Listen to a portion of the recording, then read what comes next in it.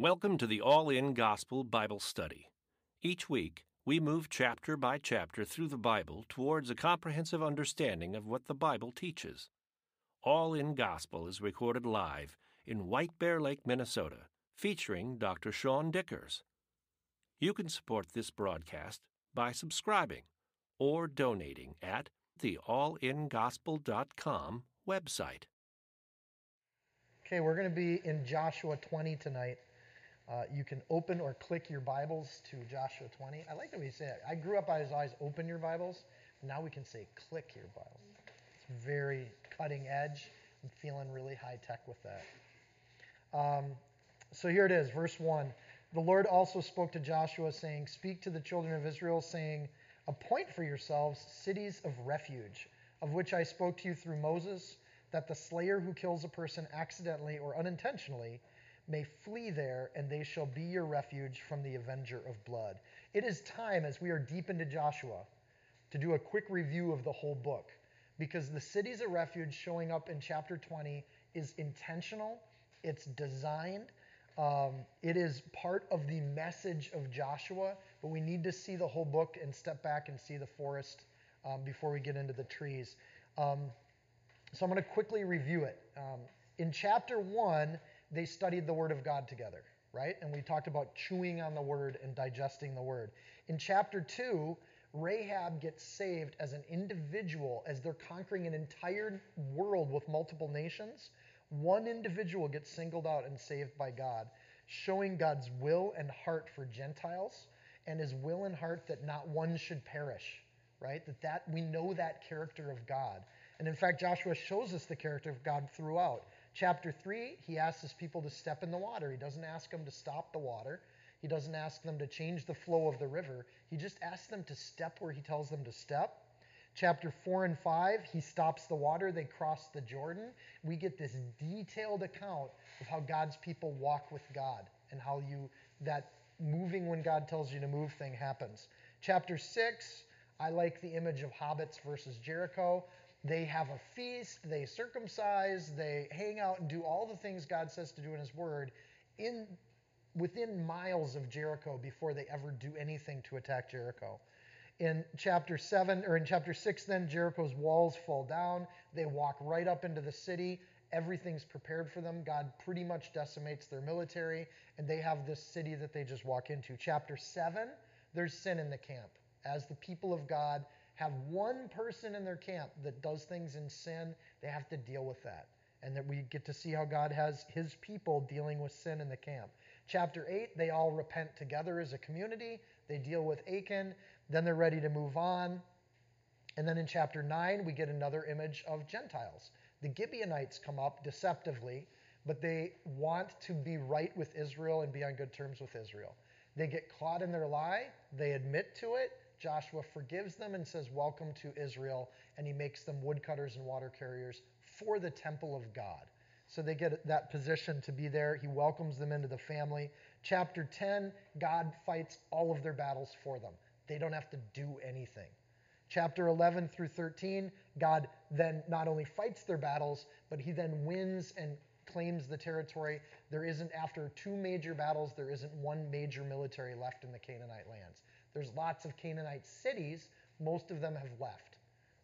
Chapters 15 through 19, God allocates inheritance to his people. You've done what I've asked you to do. Even with your backsliding, you've let Gentiles in when I guided you to do that. And you've been walking faithfully with me. Here's your inheritance. And he doles out the inheritance. It is not equal. The inheritance is based on the heart of the people that come into his kingdom. And he is distinctive based on their hearts. But they're all part of the family of the God. They all get a portion and they all get a inheritance, except for his servants, the Levites, don't get land. They get cities to live in, but they don't get to own the land. And the Simeonites get put into the Judah territory and they live there. So these are not easy chapters to get through, especially 15 through 19, right? You're getting all these city names and all this sort of thing, and there's a lot of detail to it. We get more of that tonight with these two chapters we're going to do. But let me say that the study of the Word's been fruitful. And I got this image this week that really captured my heart around these chapters.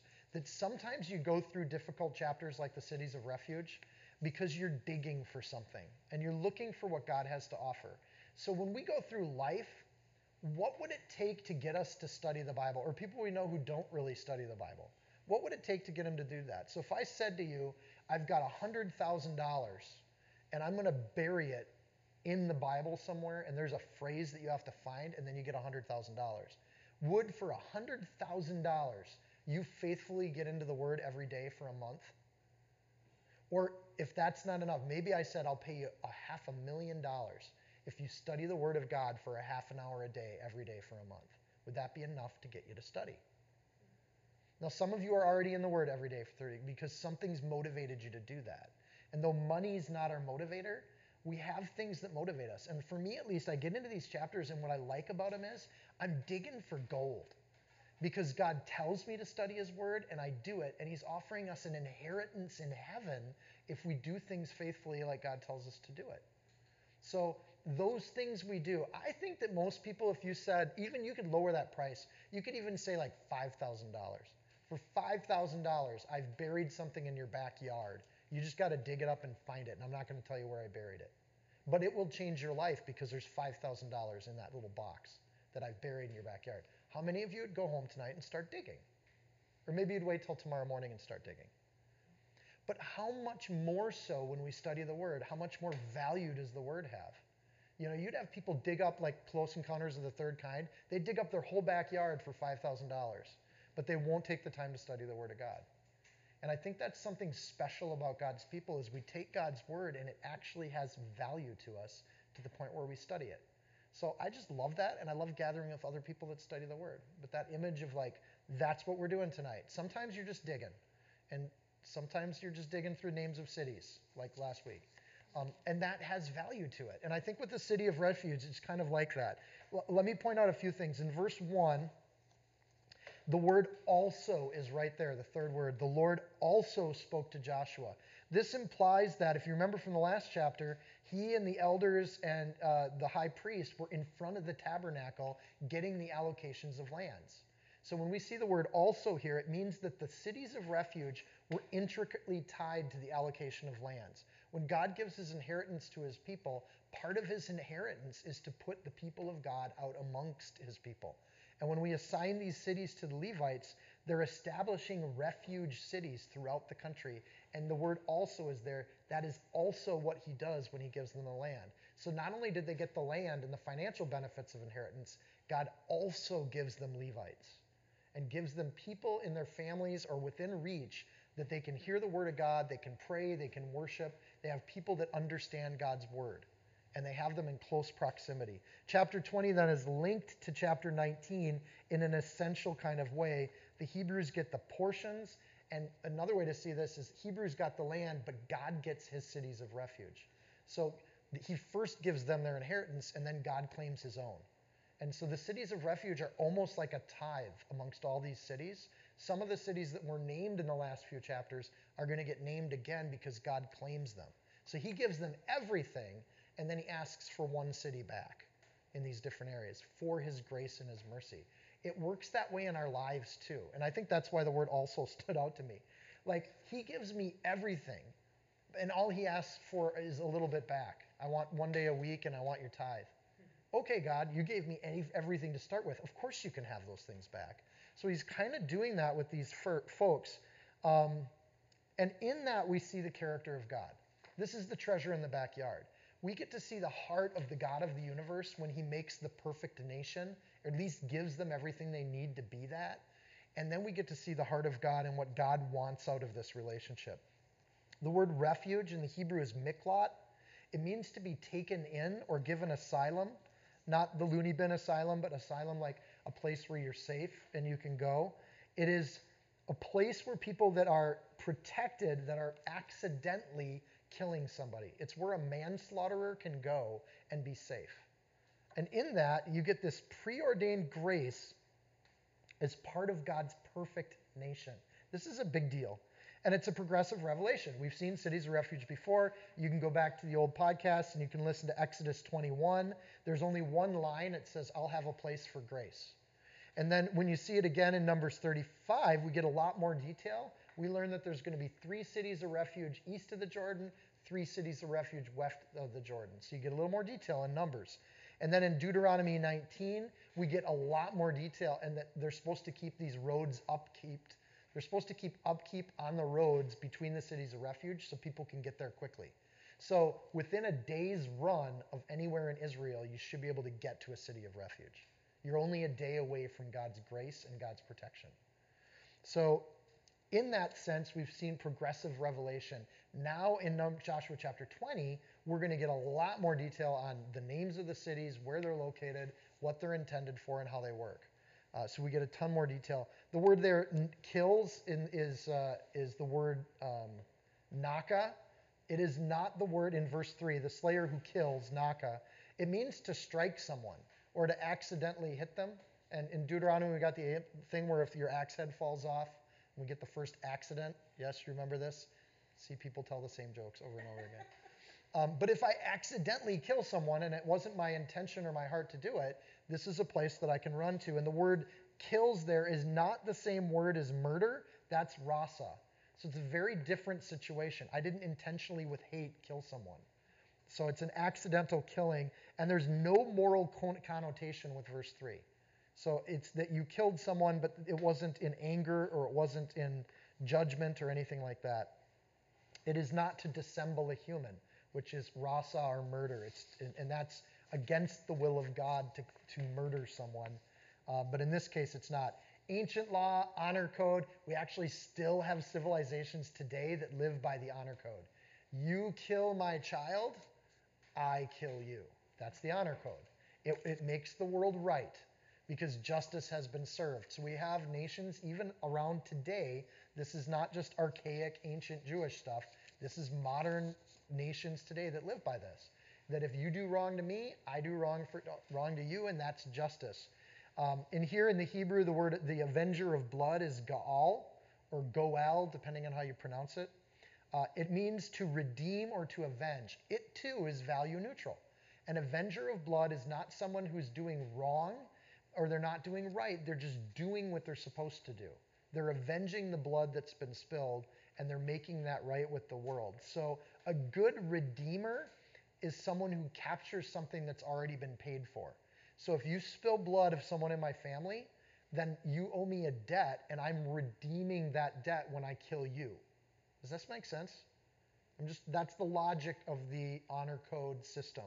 So God sees this as some sort of balance, and we know that murder is evil. Genesis 9:6, whosoever sheds a man's blood, by his blood shall be shed, for in the image of God he made man. God made humanity.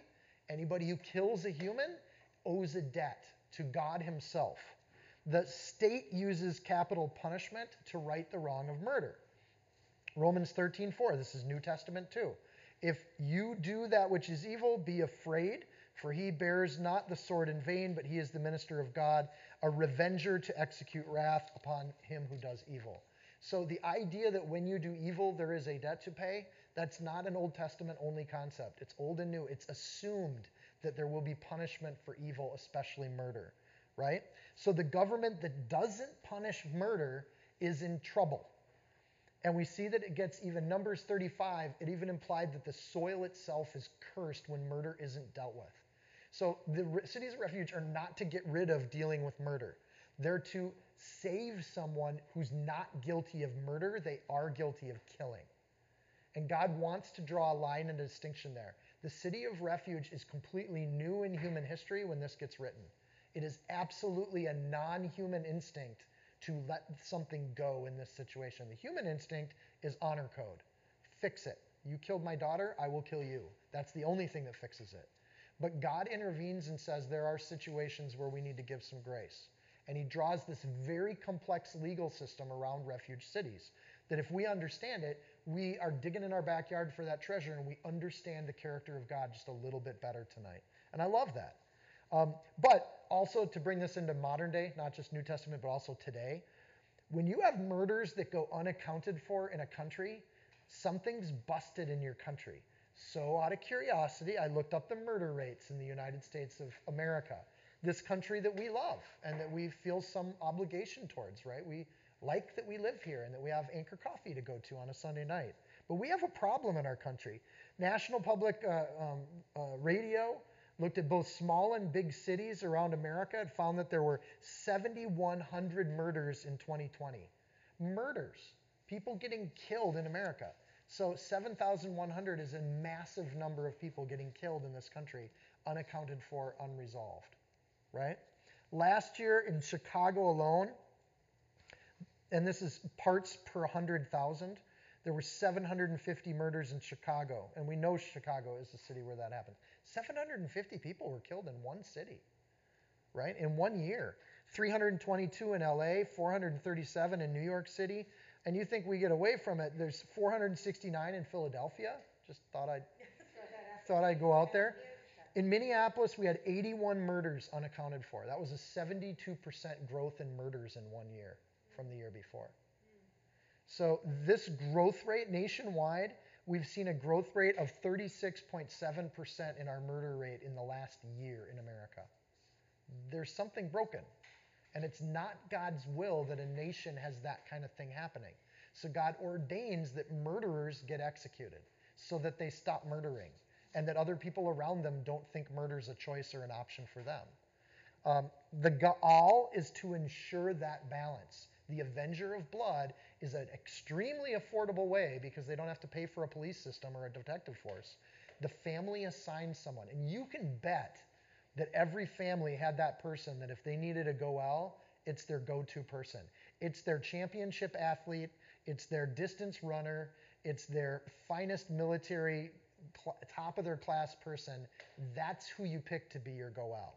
So when the average schmo accidentally kills somebody and they make a break for a city of refuge, the person coming after them is in all likelihood better, more capable, more athletic, and more lethal than they are. Because you as a family, and these are big families, you pick your top-notch person to go make that right. And you sick them, and the whole family supports that. So the Avenger of Blood serves a purpose, and that is you take guilty people and you end them. And you do it quick and fast and just like. But what happens if it's an accident and there isn't a heart? So God cares about the heart. We've seen that a lot. What if they didn't try to kill the person? The axe head just flew off. It happened to land in their neck. It's a gory scene. Or the tractor breaks, or they get electrocuted when they're setting up the telegraph poles or whatever, and it's an accident. If you're around when somebody dies, it's an accident. You don't try to make it right because this honor code is all over the world at this time. You just make a break for it. And you got a head start because the family's got to find their Goel. So it's a fair race. And you run for your life to get to a city of refuge. You're literally running for your life because there's an Avenger of Blood coming after you. And last time we looked at cities of refuge and the Avenger of Blood, we talked about the Avenger of Blood could be a just agent of good making right a guilty murderer. But an Avenger of Blood can also be an evil source like Satan or the enemy making an innocent person die through the Avenger system. And that sets up kind of a spiritual understanding of what's going on with good and evil forces. Where good forces are trying to redeem and give mercy and grace, you also have evil spiritual forces that just want blood. And they just want to end people even if they're innocent of it or even if they've been forgiven. The accuser is coming and they come as an Avenger of Blood, a Goel. With all that set up, we'll get to verse 4. And when he flees to one of those cities and stands at the entrance of the gate of the city and declares his case in the hearing of the elders of that city, they shall take him into the city as one of them and give him a place that he may dwell among them. This is one of those instances where I've never heard someone complain that it's only a male. People look at the Bible and they use him in reference to both males and females often, but this is not the verse they pull out when they're making that complaint. The entrance of the gate in ancient cities, this is where the market was. This is where usually the ruler of the city would sit at the entrance of the gate. It's kind of like when you go over to somebody's house and they answer the door and they welcome you. If you go into somebody's city in the ancient world, the ruler of that city or an agent of the ruler of the city would be sitting in the gate to welcome you to their city and remind you of the laws. Please put away your sidearms. We don't gamble in this city. We don't. So they would remind the law of the city to whoever was visiting and coming and going. So when it says the entrance of the gate, a person would run up to the entrance of the gate and state their case. I was doing this, and then the chainsaw broke, and it flew off, and it wasn't my fault, and I didn't try. And they explain everything, probably breathlessly, to this judge. And then you give your case when you come up to the gate. And to declare the case is a simple process. It looks exactly like the salvation process. You run to Jesus. You say, here's what happened, Lord. And in my heart, I'm so sorry for all of my sins and the things that I've done wrong, even accidentally. My sins and my trespasses. Sins being intentionally breaking God's law, trespassing meaning unintentionally breaking God's law. Either way, here's what happened. I'm really sorry. Please give me grace. If God says that if you ask, it'll be given to you. If you seek, you will find. And if you knock, and it'll be open to you. The strong implication of that image is that you're at a city gate, knocking on the gates, asking to come into the city. So the city of refuge sets up a lot of New Testament imagery around grace and forgiveness. And I think God did that. It's not an accident. God did that intentionally so all the Jewish people would understand what grace looks like because they have this beautiful image of it. So it's an amazing promise that we get that if we go up to the gate and ask for forgiveness, God says he'll give it to us. In the Old Testament, slight difference, the judge could decide to not give them grace and not allow them into the city. If the judge determined they were guilty of a murder, then they could leave them outside the city for the avenger of blood. But Christ promises he'll never do that to us. So, this is a first in the history of the world, a justice system. Historically, every ancient society had a king that was the law. And when the king wanted to kill somebody, guilty or innocent, the king could kill somebody. This is the first ancient people in the history of the world that has a system where no one person makes that decision. There is a city that has elders in it. There's a high priest, but when you come to the gate, your case is told before the congregation. So you get to have your day in court. And that becomes the first time in history that we invent something that in America we take this for granted, that we have a court system. Whether or not it's working or not, that's not the discussion. God's intention is that there is a court system that actually functions and works with justice.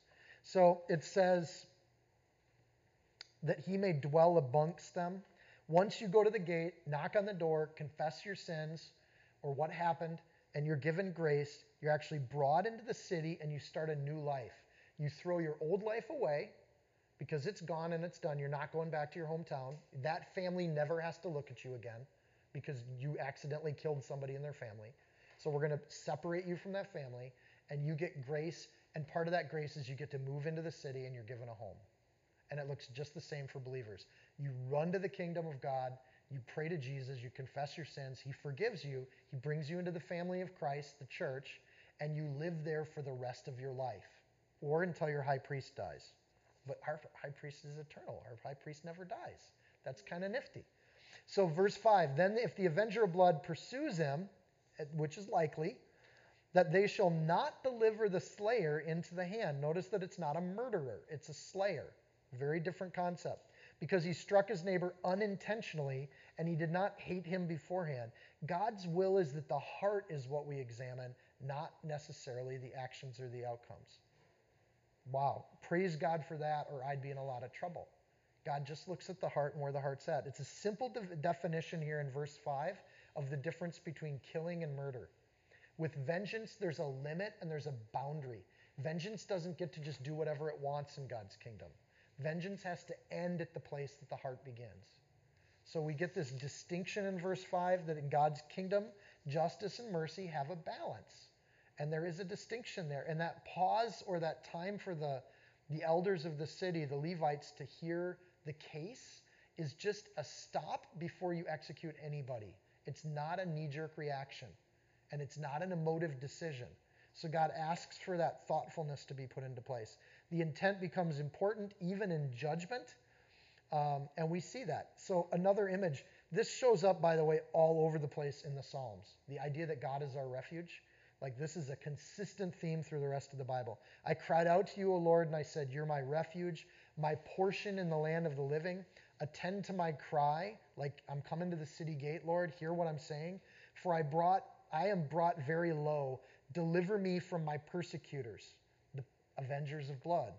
For they're stronger than I. Likely, they're picked stronger than you. Bring my soul out of prison that I may praise your name. The righteous shall surround me, for you shall deal bountifully with me. Psalm 142, verses 5 through 7. Complete image of a city of refuge. Let me just be with the people of God, and I'll give up my whole old life. I'll find my place here.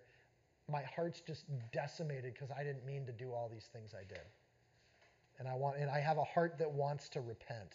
So go to the door, knock, repent of your sins, state your case, live in the shelter of God's presence for the rest of your days. And you got to be willing to do that. So God sets this up in the Jewish law as a city of refuge. Verse 6, and he shall dwell in that city until he stands before the congregation for judgment, and until the death of the one who is the high priest in those days. Then the slayer may return and come to his own city and his own house, to the city which he fled. So this is, verse 6 is the distinction from the New Testament. And where Jesus, our high priest, is resurrected and lives forever, that means we too forever live in the household of God once we go to him for forgiveness. In the Old Testament, when the congregation judges, again, it's multiple people making a jury of their peers. A congregation would be the people that know the slayer. So this is, in America, a jury of his peers just means somebody from the same jurisdiction. But I don't necessarily know the people on trial. The intention of this word congregation is that these are people that you congregate with and see at synagogue every week. The intention here is that people who know you judge you. Now, if you got in trouble with the law and 8 of us had to gather together and decide if you were guilty or innocent, our hearts would be predisposed to forgiveness because we know you, right? And the heart here is that we err on the side of mercy in this situation. America's justice system has become big, huge court cases that go on for months and even years sometimes. That's not what this looks like. This is an afternoon. You hear both sides. The congregation makes a decision based on people that they know and they've lived with their whole life. Now, if you got a person in your community who's a stinker and they grew up killing animals and all of a sudden they graduated to killing humans, like, you know their character over time. You know what kind of person they are. And that affects your judgment towards that person. A lifetime of trajectory adds up to these situations. You also know if somebody's mad at so-and-so because they stole a girlfriend or something like that. Like, you know the backstory, and you can start to put together where the heart is based on those situations. Because these people have been at each other's throats for 3 years, and all of a sudden one of them dies out in a field as they're working together. That's a tough situation for the congregation to make a decision around. So it says, oh, until death. I was stopping and I got to verse 6 and it says, and until death. That's an odd little thing. Why until the priest dies? Why would that even be in there?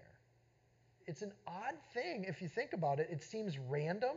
There's tons of Jewish scholarship around this until death concept. What does it mean? What does it imply? What does it look like? Why is the debt released when the high priest dies? Verse 6 gives no explanation for this. And we know that in the Bible, we get explanation when God wants us to have it. But there's no explanation given until, as with other progressive revelations, you get eyes to see it through Jesus Christ. So even with the cities of refuge getting more and more explanation, in verse 6 of Joshua 20, we do not get the full explanation of verse 6. We get that when we get to the New Testament. And this becomes even more revealed when we get to that spot. So it only makes sense in terms of death, resurrection, and ascension into heaven of a Messiah. Then the death of the high priest concept actually makes sense as an image or a preparation or a typology of forgiveness that is eternal. So there's what I would call, this is just one of those Easter eggs. It's one of those things that Jewish people would argue about for 1,500 years, not knowing what it means or why or how, and then Jesus shows up and Paul goes back to his hometown to study the Bible for 3 years before he starts his ministry. And this is the stuff Paul's finding in the Bible going, the high priest. And then, of course, like the writer of Hebrews, which I think is Paul, could be Peter, I don't know. But read Hebrews. Like, they are unpacking this verse 6 with almost, I think it's 3-4 chapters in Hebrews deals with this concept of the high priest and how Jesus is our high priest. And I'll read some of those verses. So I think what a fun Bible study to be in after Jesus ascends to heaven and you're going back through the Old Testament and you come to this stuff and you go, oh my goodness, our high priest never dies. So we're never released. We get to stay with God's people forever. And this is part of God's law that he wrote way back here with Joshua. Seeing then that we have a great high priest, Hebrews 4, verse 14, who's passed through the heavens, so that's relevant, right? Jesus, the Son of God, let us hold fast our confession, for we don't have a high priest who can't sympathize with our weakness, but was in all points tempted like we were and stayed without sin. Jesus actually lived as a human, understands us. When we give our confession to Jesus, he gets us. He gets our heart of repentance because he understands what it's like to be a human and what it's like to be tempted. So he has the ability and the right to do it. They have a forerunner along the roads. Jewish tradition, part of it's keeping the roads clean. Jewish people, this is really cool. They went a step further. The cities of refuge started posting people on the roads, kind of like a street light. And when they saw somebody running towards the city of refuge and just being exhausted because they're out of shape, they would have a forerunner. Somebody that would say, okay, what's your case? And they would ask them their story on the road to the city. And then that person, being an athlete, would run to the city and gather the elders and bring them out to the gate to make sure everybody is waiting at the gate. And then the forerunner would give the case to the city of refuge to explain what's coming. And then the person would come up panting, and he wouldn't even have to catch their breath. The forerunner would explain the case to the high priest. Isn't that kind of cool? Now listen to this. Hebrews 6, verse 19. Which hope we have as an anchor of the soul, both sure and steadfast. This is something we hold on to, says the writer of Hebrews. And which enters into within the veil, whither the forerunner is for us entered, even Jesus, made a high priest after the order of Melchizedek. Jesus is our forerunner. We go to Jesus and explain our case. He runs to the Father and gets it all set up and explains the case for us with a predisposition of mercy. And he becomes the person who stands before the throne of judgment and states our case for us. Kind of amazing stuff rooted in Joshua. So we have this eternal... This week, go do a Bible study on Hebrews. Just read Hebrews after we do the chapter tonight. And dig through the whole idea of high priest that Hebrews lays out. And you'll still start to realize how important these cities were. The Jewish people were set up to understand Jesus and what he offered. Verse 7. So they appointed Kadesh in Galilee, in the mountains of Naphtali, Shechem in the mountains of Ephraim. These cities should be familiar because we just got done last week with them. And Kiriath Arba, which is Hebron in the mountains of Judah. And on the other side of the Jordan, the Jericho eastward, they assigned Bezer in the wilderness on the plain from the tribe of Reuben, Ramoth and Gilead from the tribe of Gad, and Golan and Bashan from the tribe of Manasseh. Golan is where we get the name the Golan Heights, up in the northeast corner of Israel. Beautiful territory up there. So they selected these cities, it says in verse 7, they appointed. To appoint something is to carefully select or pick or make a choice. So when they did this, they're giving attention to where they're placed, and they're geographically placing them very intentionally. If some of you still have your maps, they spread them out evenly so that you could get to any one of these at any time. Deuteronomy 19:3, you shall prepare the roads, divide into 3 parts the territory of your land in which the Lord is giving you to inherit, that any manslayer may flee to these cities. Routinely, they're commanded to keep these roads clean. They get this path that doesn't get cluttered up. They got forerunners to help them get there. Everything's set up for the manslayer, the unintentional killer, the person that's in sin, they have done wrong and they need grace. Everything's set up to protect that person. Everything possible is set up to protect them. If you want grace, you can get it. Here's the other thing. All 6 of these cities are on elevated hills. They are a city on a hill. And you can see them from a distance, right? The Golan Heights, you'd be able to see that city from almost the whole region around. That's the point, that these are cities of grace where people can run to. You can see them far away. Traditionally speaking, the Jews would light these cities up. So when night would come, they'd pay special attention to light up the walls, put like lighthouse towers on the corners of the cities so that the cities would stay lit at night in case somebody had to run at night. In some periods of Jewish history, they would even light the roads with streetlights in order to make this as easy as possible. Because there needs to be a light in the darkness that guides you to grace, no matter how dark it gets. The imagery here is so thick. Verse 9, these were the cities appointed for all the children of Israel, for the stranger who dwelt among them, that whoever killed a person accidentally might flee there, and not die by the hand of the avenger of blood until he stood before the congregation. Everybody gets their day in court. So, in the New Testament, the guilty can find grace, or our sin, it created the need for Jesus. In other words, Jesus wouldn't have had to die on a cross if there weren't humans sinning. In that sense, as you have sinned and broken God's law, you have, maybe unintentionally, killed at least one person in the name of Jesus Christ. He's died on a cross for your sin, even if it's accidental sin. In that sense, you're a manslayer. You have unintentionally killed someone through your actions. And in that sense, the New Testament gives us hope first. We get hope. We deserve death in the flesh, but we are easily able to get to the refuge of the very same person, Jesus Christ, because he rose from the dead to become our forerunner. So the person we killed is the same person who's arguing our case before God. Pretty amazing. Psalm 46:1, God is our refuge and our strength, a very present help in the time of trouble. It's easy to get to. More than 15 other times there's Psalms that talk about God as our refuge, using the exact same word that we see in Joshua.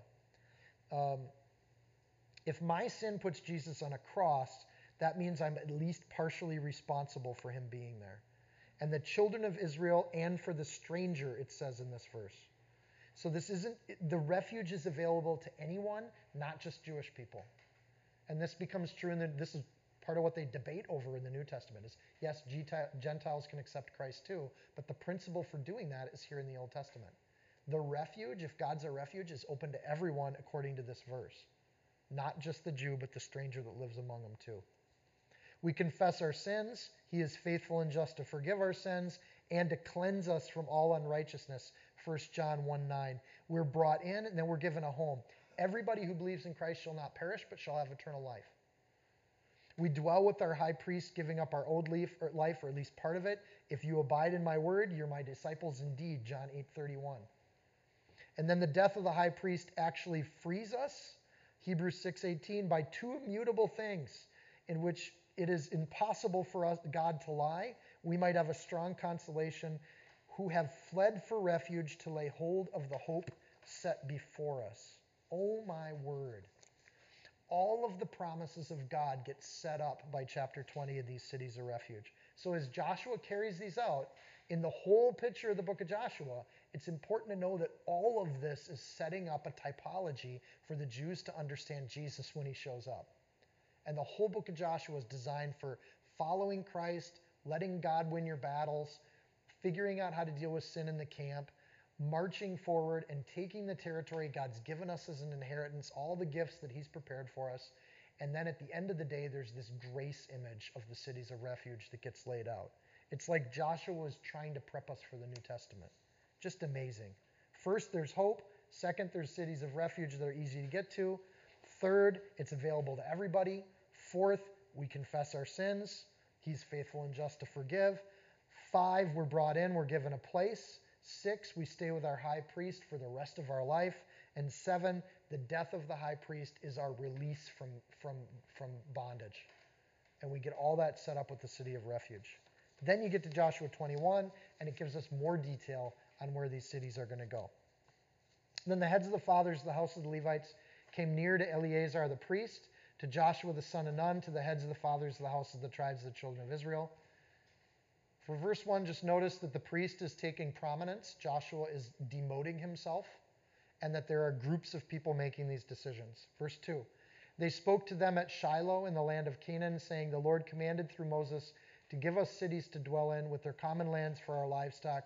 So the children of Israel gave to the Levites from their inheritance at the commandments of the Lord these cities and their common lands. So like Simeon, Levites don't get a territory. They're going to get cities to live in.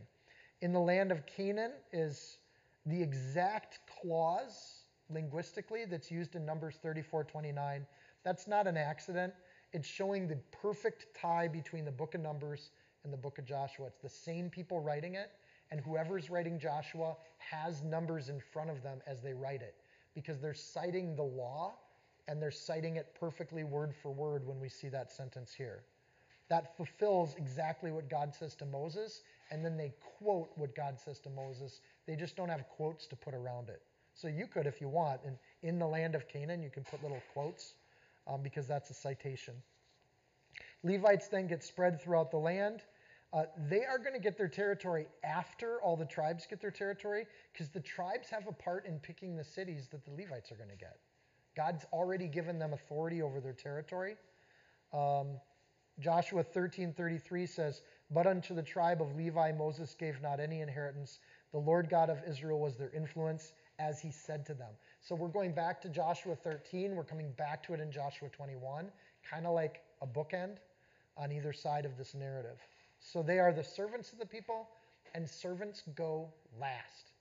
The tribes get their stuff, Caleb being the first amongst them, and then Joshua gets an inheritance, and then the cities of refuge are established, and now the Levites are going to get cities where they can go and dwell. When the Levites dwell in a city, that does not expunge the other people that own the city. So the Ephraimites do not leave the city. They just get Levites to live with them. It's like they get a church plant in their city. And the Levites get a spot to set up a synagogue, and they get the honor of having the Levites living among them. So the servants are there to serve the people. They help in a variety of ways. But I think two thoughts as we get into many lists of names of cities. One is that we keep coming back to this idea. God's a God of order. And as we get through these chapters, one nature of God thing we can see is not only his grace from the last chapter, but his sense of order and structure in this thing. God is not a God of chaos. He's not a God of fear, and he's not a God of confusion. He's a God of order and right thinking, and he works with and alongside his people to make that happen in an orderly way. So what we're seeing here is a very orderly, methodical process that happens. Second thought, this plan has been laid out a long time ago, right? God's hand is in this in such a way that even though the people are part of it, they're kind of picking cities that have a lot of meaning and intent and will become part of the narrative of the Bible as we move forward. So here we go. Verse 4, the lot came out for the families of the Kohathites. So even though the people got the decision to make, they went to do lottery. There's no command that they're supposed to do a lottery here, but that's how they do it because they kind of like how God operates. So they keep working that way. And the children of Aaron the priest, who were the Levites, had 13 cities by lot from the tribe of Judah, from the tribe of Simeon, and from the tribe of Benjamin. So they take the Kohathites, children of Aaron, and they spread them between 3 different tribes. It's by lot in verse 4 that we see. This is the cool thing.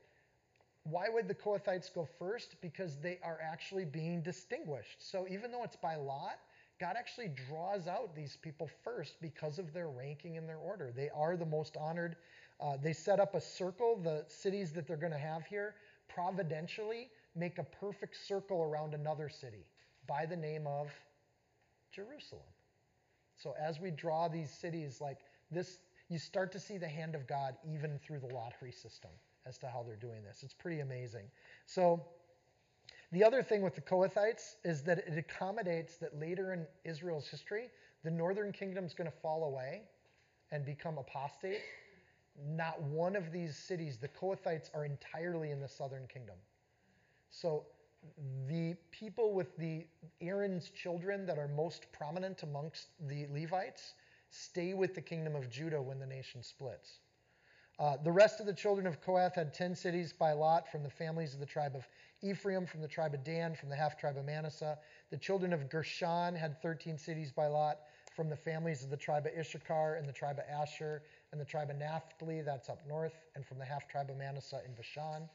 The children of Merari, according to their families, had 12 cities from the tribe of Reuben, from the tribe of Gad, and from the tribe of Zebulun.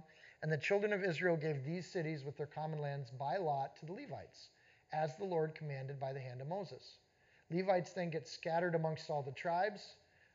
Their job is to give sacrifices, to teach the word of God, and to organize prayer and feasts according to the book of Leviticus. So they serve the community in those 4 ways: prayer, feasting, sacrifices, teaching the scripture, God's word to the people.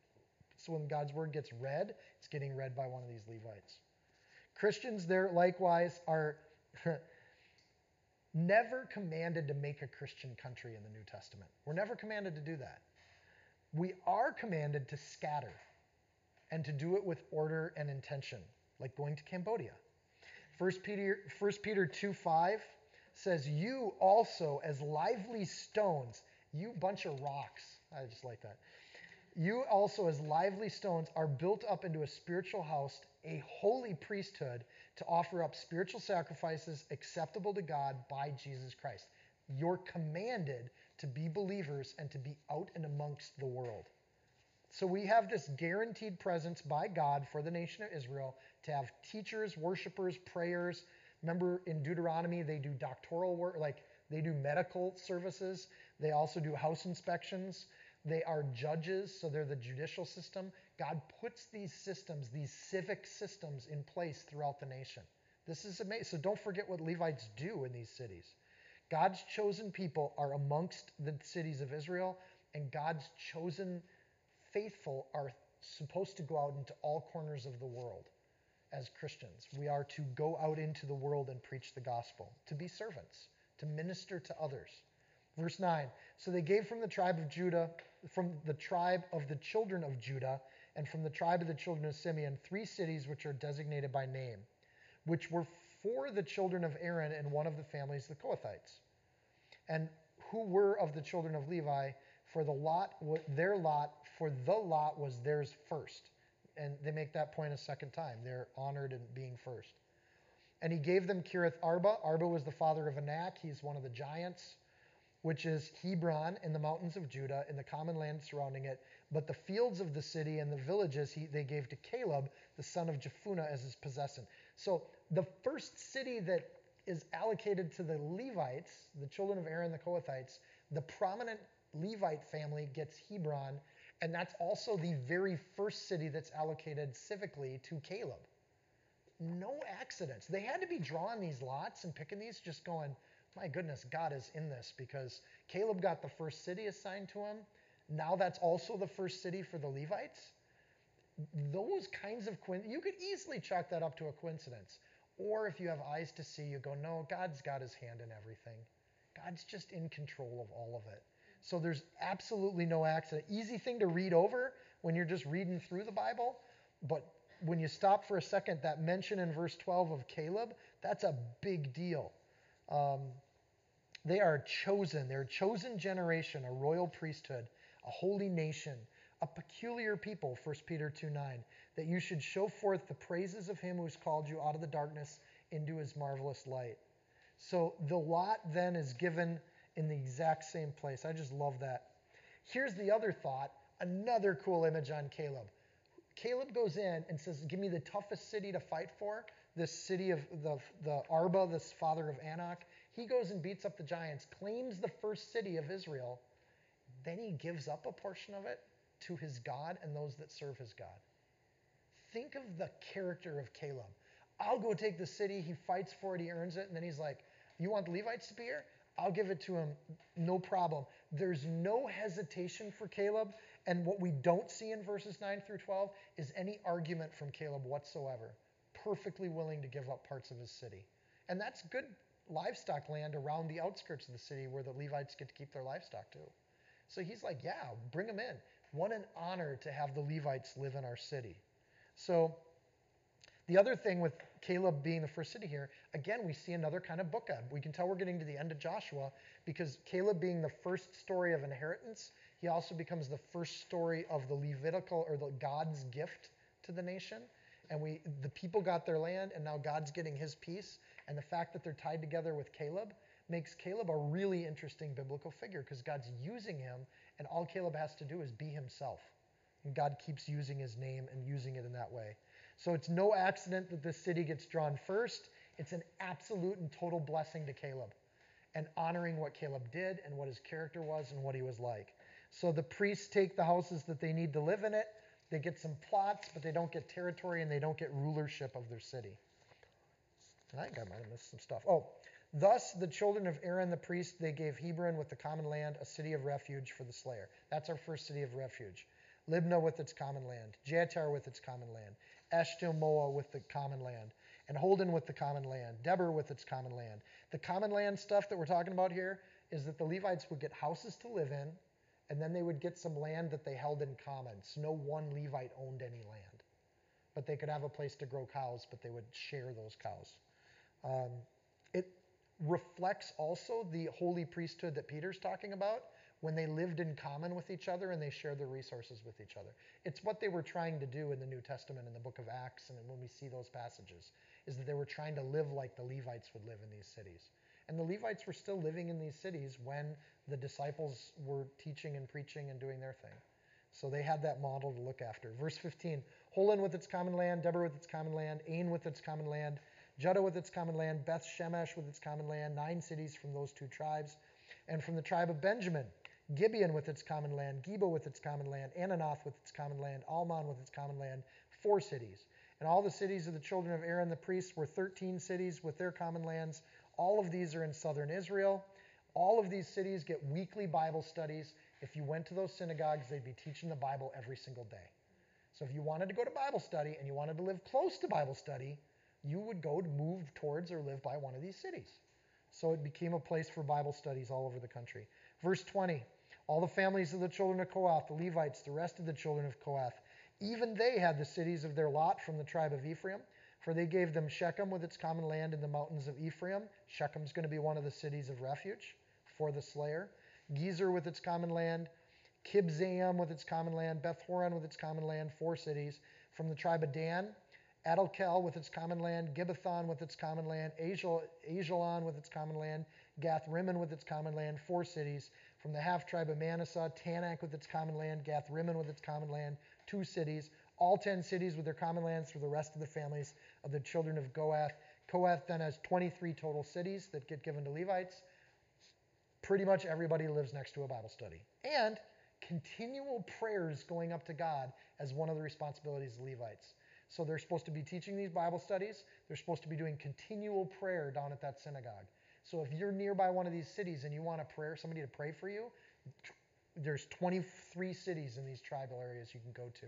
And you got somebody that is assigned by God to pray for you. Verse 27.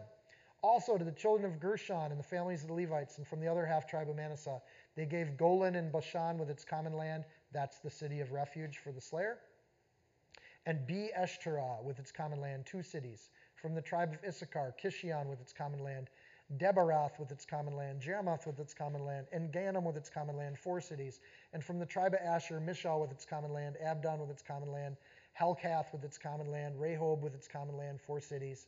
And from the tribe of Naphtali, Kedesh in Galilee with its common land. That's one of our cities of refuge for the slayers.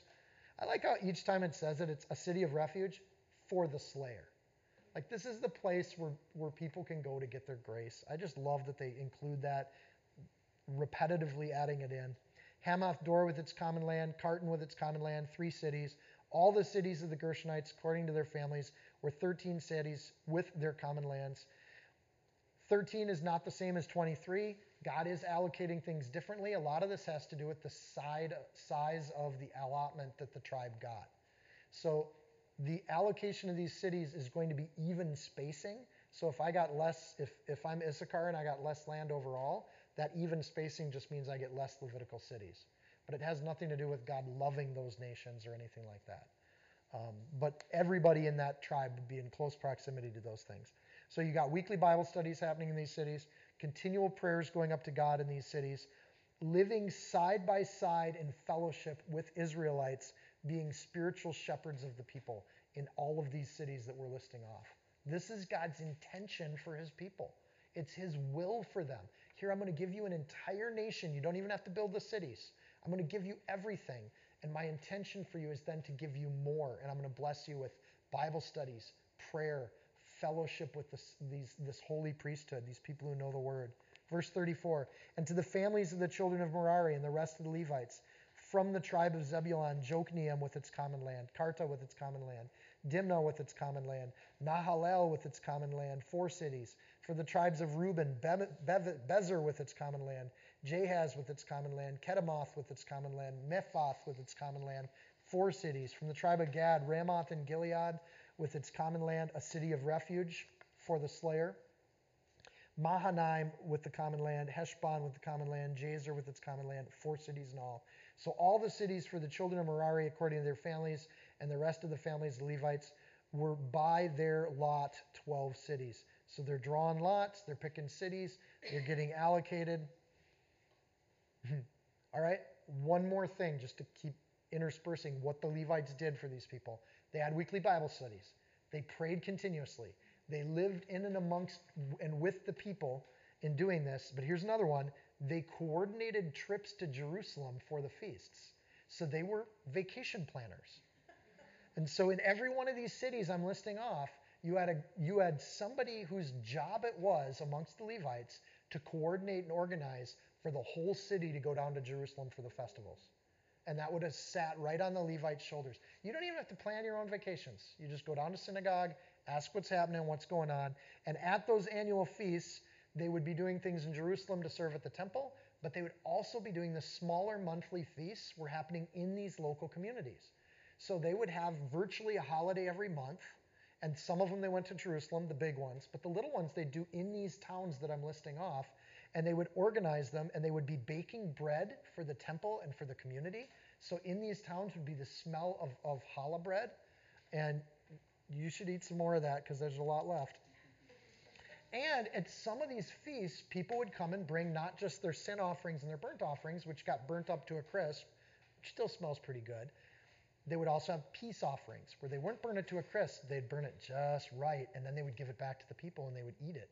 Or a wave offering, right? So in every one of these cities, you had coordinated Bible studies, praying, living in fellowship with one another, and eating at the festivals and having great barbecues together. I would want to be close to one of these cities. And this is God's will for his people. And he's placing it into the Old Testament as a command for these people to do it this way. Here's the conclusion of chapters 12 through 21 in verse 41. This is the end of the whole narrative of the historical documentation. All the cities of the Levites within the possession of the children of Israel were 48 cities with their common lands. Every one of these cities had its common land surrounding it. Thus were all these cities. That's the end of the allocation, and the promises of God then are fulfilled. So the Levites lived there. Notice in verse 41, the cities of the Levites within the possession of the children of Israel. It's very important that they didn't possess the land because that's God said that would happen. So they follow God's word precisely and are very careful to make note of that. The Lord gave them the land, gave them refuge, and then God gives them servants. Pretty nice gift from God. He doesn't just give salvation, he also gives everything you need to get through your life. He gives you more than what you need in the ministry of his saints. So if you hang out with these Levites, you get what you get ministered to by them. And he calls us to be like that with the people in our lives. He is the rock. His work is perfect. All his ways are justice, a God of truth and without injustice. Righteous and upright is he. Deuteronomy 32:4. You have a perfect law in Deuteronomy. You have a perfect holy priesthood, Leviticus. You have perfect provision given to them, and God perfectly fulfilling all of his promises, the book of Joshua. Are you starting to see how these books all tie together? God's doing everything, and all they have to do is say thank you and live under God's law. That's all they need to do in response. But they are human, and they don't do that. So the promise is fulfilled. Verse 43. So the Lord gave to Israel all the land which he had sworn to give to their fathers, and they took possession of it, and they dwelt in it. Everything that he said to Abraham in Genesis, fulfilled. Isaac, fulfilled. Jacob, fulfilled. Moses, fulfilled.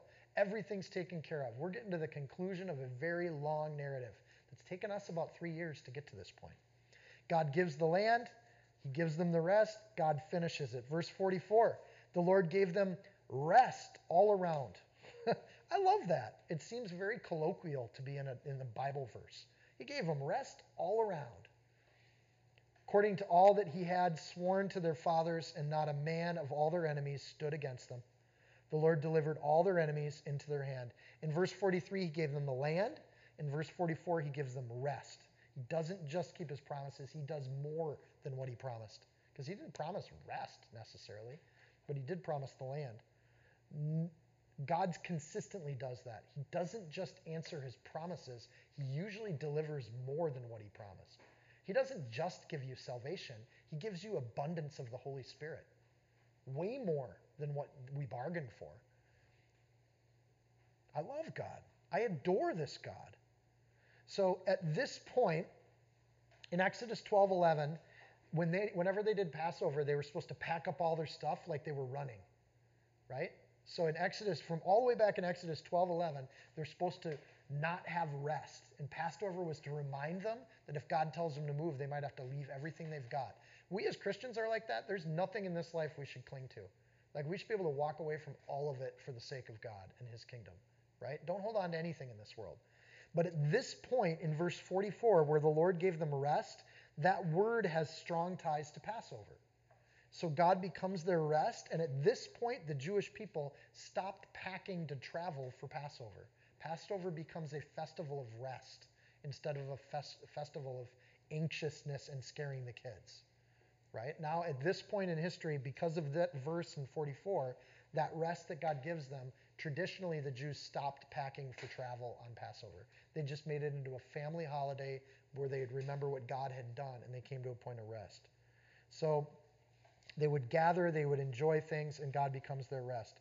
2 Samuel 22:31, as for God, his way is perfect. The word of the Lord is proven. He is a shield to all who trust in him. He is perfect. So this fulfills the first major promises that God gave to Abraham, Isaac, Jacob in the form of a homeland, and it's a pivot point in the entire Bible narrative. So from this point forward, now that God's done his job, guess what's going to happen when we look at the human histories? They will fail to do their job consistently. So we get an epic storyline and a major segue pivoting on these verses. Let's just drive that home with verse 44. Not a word failed of any good thing which the Lord had spoken to the house of Israel, all came to pass. I want to sit on this sentence a little bit because we are wrapping up the first 6 books of the Bible right here. This is a big verse. In the Hebrew, this is a beautiful verse. It's one that you memorize or you put on your wall. And here's why. In the Hebrew, I'm just going to read the whole thing in the Hebrew. Nepal Debar, Tob Debar, Yehovah Debar, Bayat Israel Bo. Do you hear a pattern there? The word Debar keeps popping up, right? The word Debar means word, something that is spoken or thing. It is a word that takes the form of something. So it is a word that has power. Like when my kids misbehave and I decide what the punishment will be, I have spoken my word, right? And in fact, in The Mandalorian, there's the character that says, Grant, I have spoken. It is a word that's not just idle chatter. It is the conclusive word of God. So when we see the word debar, that's what that implies. In verse 45, it says, not a word failed. Nepal debar. Not a word of what God, in the negative, not one word of God's proved untrue. And then it flips, Tob debar, of any good thing which the Lord had spoken, right? It says, of any good thing. So not a word failed, any good or any good word. So it flips it. It goes from negative to positive. Does this make sense? So Israel can fail on their end, but God doesn't fail on his end. He has spoken, and it has come true. He is perfect. He hasn't messed up. This is the bee that got in my bonnet when I started running into scholars that argued that there were failings in the Bible. That's a horrible thing to say when in this verse it says, not a word failed. Part of the quest we have in America right now is ask yourself, do you believe that? As we've gotten through 6 books of the Bible, do you believe that you've run into a word that has failed yet? I can barely get through a newspaper article without Steph finding a typo when I write it, right? It is almost impossible for humans to do this. And the point that's being made in verse 45, the claim of the Bible is not a word failed. Napal Dabar. The law of the Lord is perfect, converting the soul. The testimony of the Lord is sure, making wise the simple. Psalm 19:7. The whole point of the Bible is it takes stupid people like me and makes me sound smart. And it does the same for you. You don't have to know everything. All you need to know is that God is perfect. God loves you. God's given you refuge. And you can live in the kingdom of God forever with the certainty and the sureness that not a word of God fails. You can get to your deathbed in the valley of the shadow of death. And what do you fear? Nothing. You fear no evil because you know God's word is perfect. That's the claim of the Bible. It's a big claim. And it's one we ask ourselves as believers. Do we believe that or don't we? Is this the inerrant word of God or is it not? Because the Bible claims that it is. So then, as a skeptic, let's go find that one imperfect word. And there's people that try to do that. Because if you can find one imperfect word, it makes verse 45 a lie. And if verse 45 is a lie, that opens the whole thing. And God says, bring it. Test my word and see that it is sure. And see that it is a firm foundation and a rock on which you can build your house. What a promise. How amazing. So debar is a word that is spoken, that is completed. It is used 3 times in this sentence. What does 3 mean? Complete. It is not a word has failed. The word is good, tob debar. The Lord spoke the word. So in 3 senses, not a word failed, it's a good word, it's Jehovah's debar. It's God's word, right? And again, I think the translation here doesn't do it justice. So if I were to translate this into English, it would be, there failed no word of any good word, Jehovah's word to the family, Israel, all, and then that very last word means settled. It's done. It is finished is literally what it means, right? Bo, it is finished. They make a point to flip here and to bookend this. They use the word debar 3 times, which means it's complete. This is the finish of God's promises to Israel at this time. He has also laced in a bunch of Easter eggs and promises that are going to be fulfilled later, because that's just God. But there are no failed words. They're all good words. God, word for the family, Israel comes to be. Another way to read this is that it's a chiasm. The whole thing, in fact, it's structured that way. There are 4 words before Jehovah. There are 4 words after Jehovah, with Jehovah standing in the middle like a signal lighthouse, right? Napal debar, tob debar, Jehovah, debar bayet, Israel, and you'd think they'd say debar, but they don't. They say bo, finished. Word, Jehovah, word, finished. Right? There's so many ways you can break this sentence down. It's just beautiful. It's built for memory and repetition. Like, we don't even speak Hebrew, but Nepal, that was really lame. Let's try that again. Nepal, Tob, Jehovah, Bayet, Israel, Bo. You could see where in the synagogues they would do this. This was something to memorize. It was something to bake into your soul. When you're being challenged by people that don't believe in God Almighty, put this word in your heart. Let it change you. So I love this idea. This has been entered into history. It is a completed entry at this point. God has then a good record. The claim of this sentence is God is like 200 to 0. Like he has an absolutely undefeated record. And he never loses. That middle word, Jehovah, I think it goes all the way back to in the beginning, God, Genesis 1:1. And then you get to this verse and it's like God right in the middle of it. It is all come to pass. It is complete and total. I know I'm beating this point over the head, but I think that's what this verse does. It's really driving this point home. Israel then is settled, bo, in perfection. completely settled. God's provision, God's work, and God's love are done. Not one failure. This is important. Verse 45, not a word failed of any good thing which the Lord had spoken to the house of Israel, all came to pass. By the way, the spoken to the house is debar bayet. Given the structure of sentence, there's no indication here that your translation should say the house of Israel. They're two different ideas in the Hebrew. So it is his word to the house, but it doesn't say which house. And then it says Israel complete or Israel all. Israel is done. But you can separate that idea of not a word fails. It's a good word, Jehovah, a word to the family. Israel's complete. So those ideas flow in that kind of a sequence. I just find so much assurance in that. And I think, what a good God. His way is perfect with no mistakes. And his word was for his family.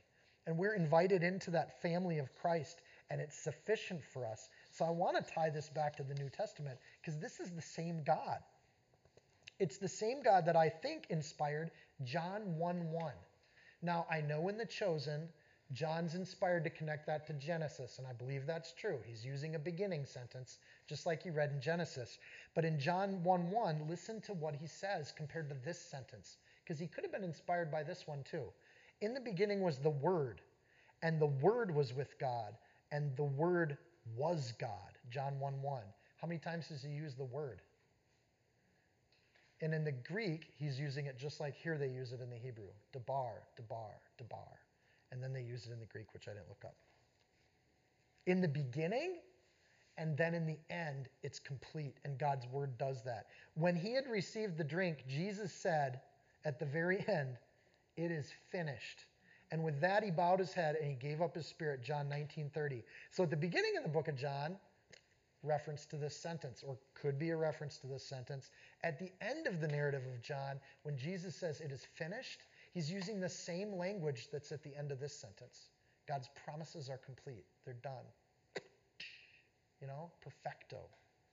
God did it all. It's complete. And that idea of completing implies an entering in of things. And Jesus is quoting Psalm 22:31. So the concepts throughout the Bible. Peter's prayer is that you, as Christians, are perfected in Christ in the same word. And this is really cool. He wants you to be settled in, just like Israel is in the end of chapter 21. Listen to what Peter says to you.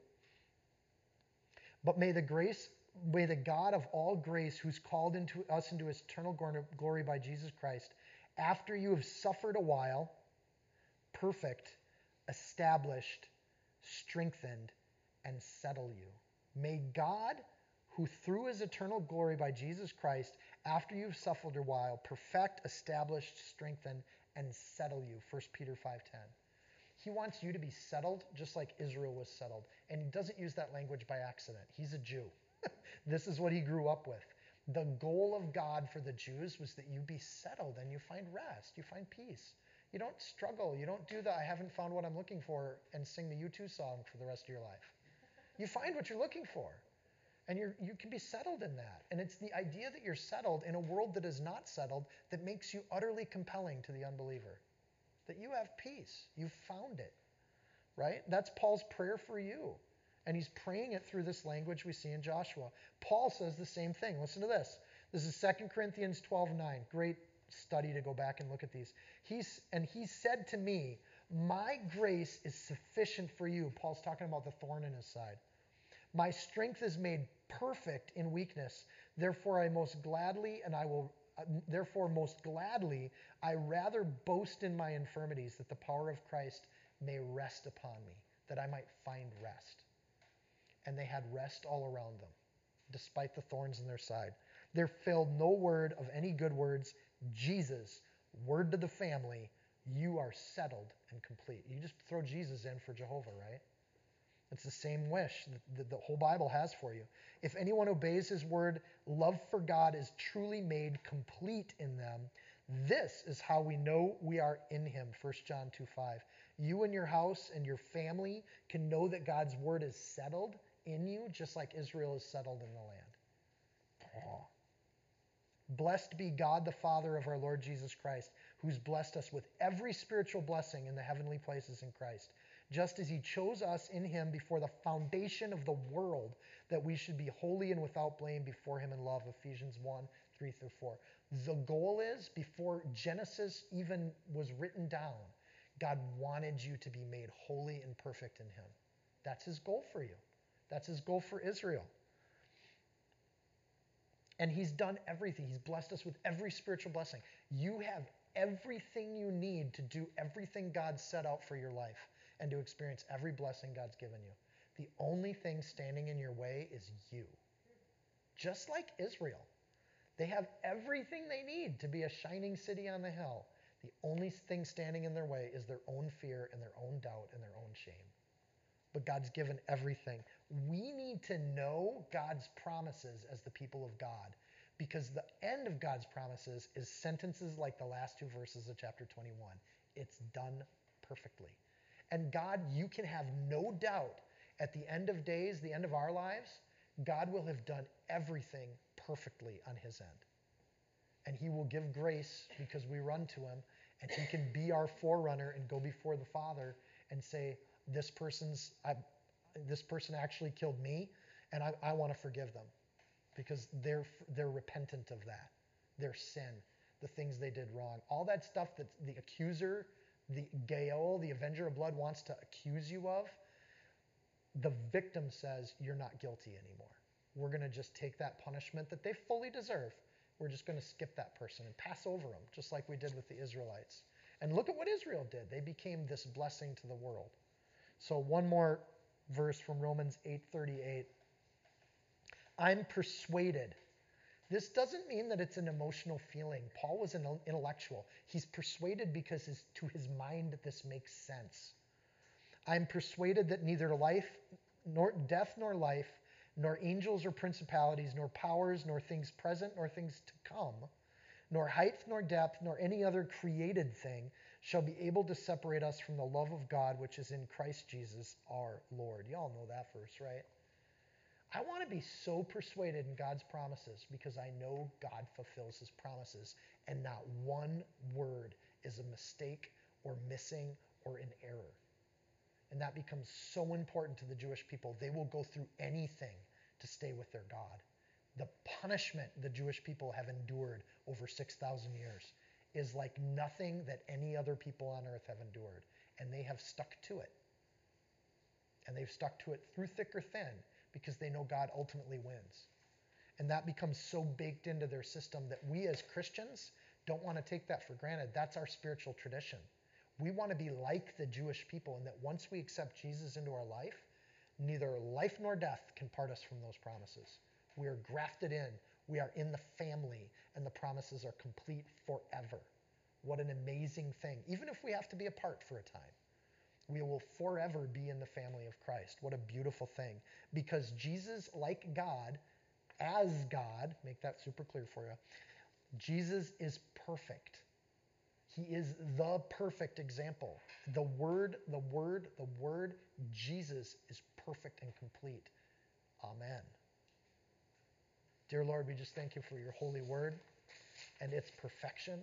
We thank you that there is nothing missing. We thank you we have everything we need. Lord, we pray with our heart and our soul and our minds that you bless us, that you give us utter conviction, that you make us fearless and bold. Because, Lord, what do we have to fear on this earth? Lord, help us to fear you more than anything that we face this week. Help us to put our trust in you more than anything we can earn. Put our faith in you more than anything else we can worship or spend our time on. Lord, be just a blessing. We just appreciate the gifts you've given, the way in which we go home from Bible study just renewed and refreshed. Lord, may that just overflow out of our lives. May I pray that each person in this room, Lord, is not only fed by your word, but knows it and they go do it. And there's nothing that gets in the way of that. Lord, I pray that you bless us as we plan, as we dream. May your Holy Spirit be in that. May you be in each thing that we do, Lord, because we know you've prepared the way and you've done it for us. May you make us fearless and bold and proclaim the glory and the goodness of God without error and without fail. In Jesus' name, amen. Okay, I forgot. Of the 48 Levitical cities, that's one city short of 49, which is 7 times 7, which is perfection, perfection. And the one city that they're missing is Jerusalem. Had to add that on the end of this teaching. Amen. If you found this teaching helpful, insightful, you can support this podcast by sharing it with a friend. Screenshot it, tag it, post it on your social media.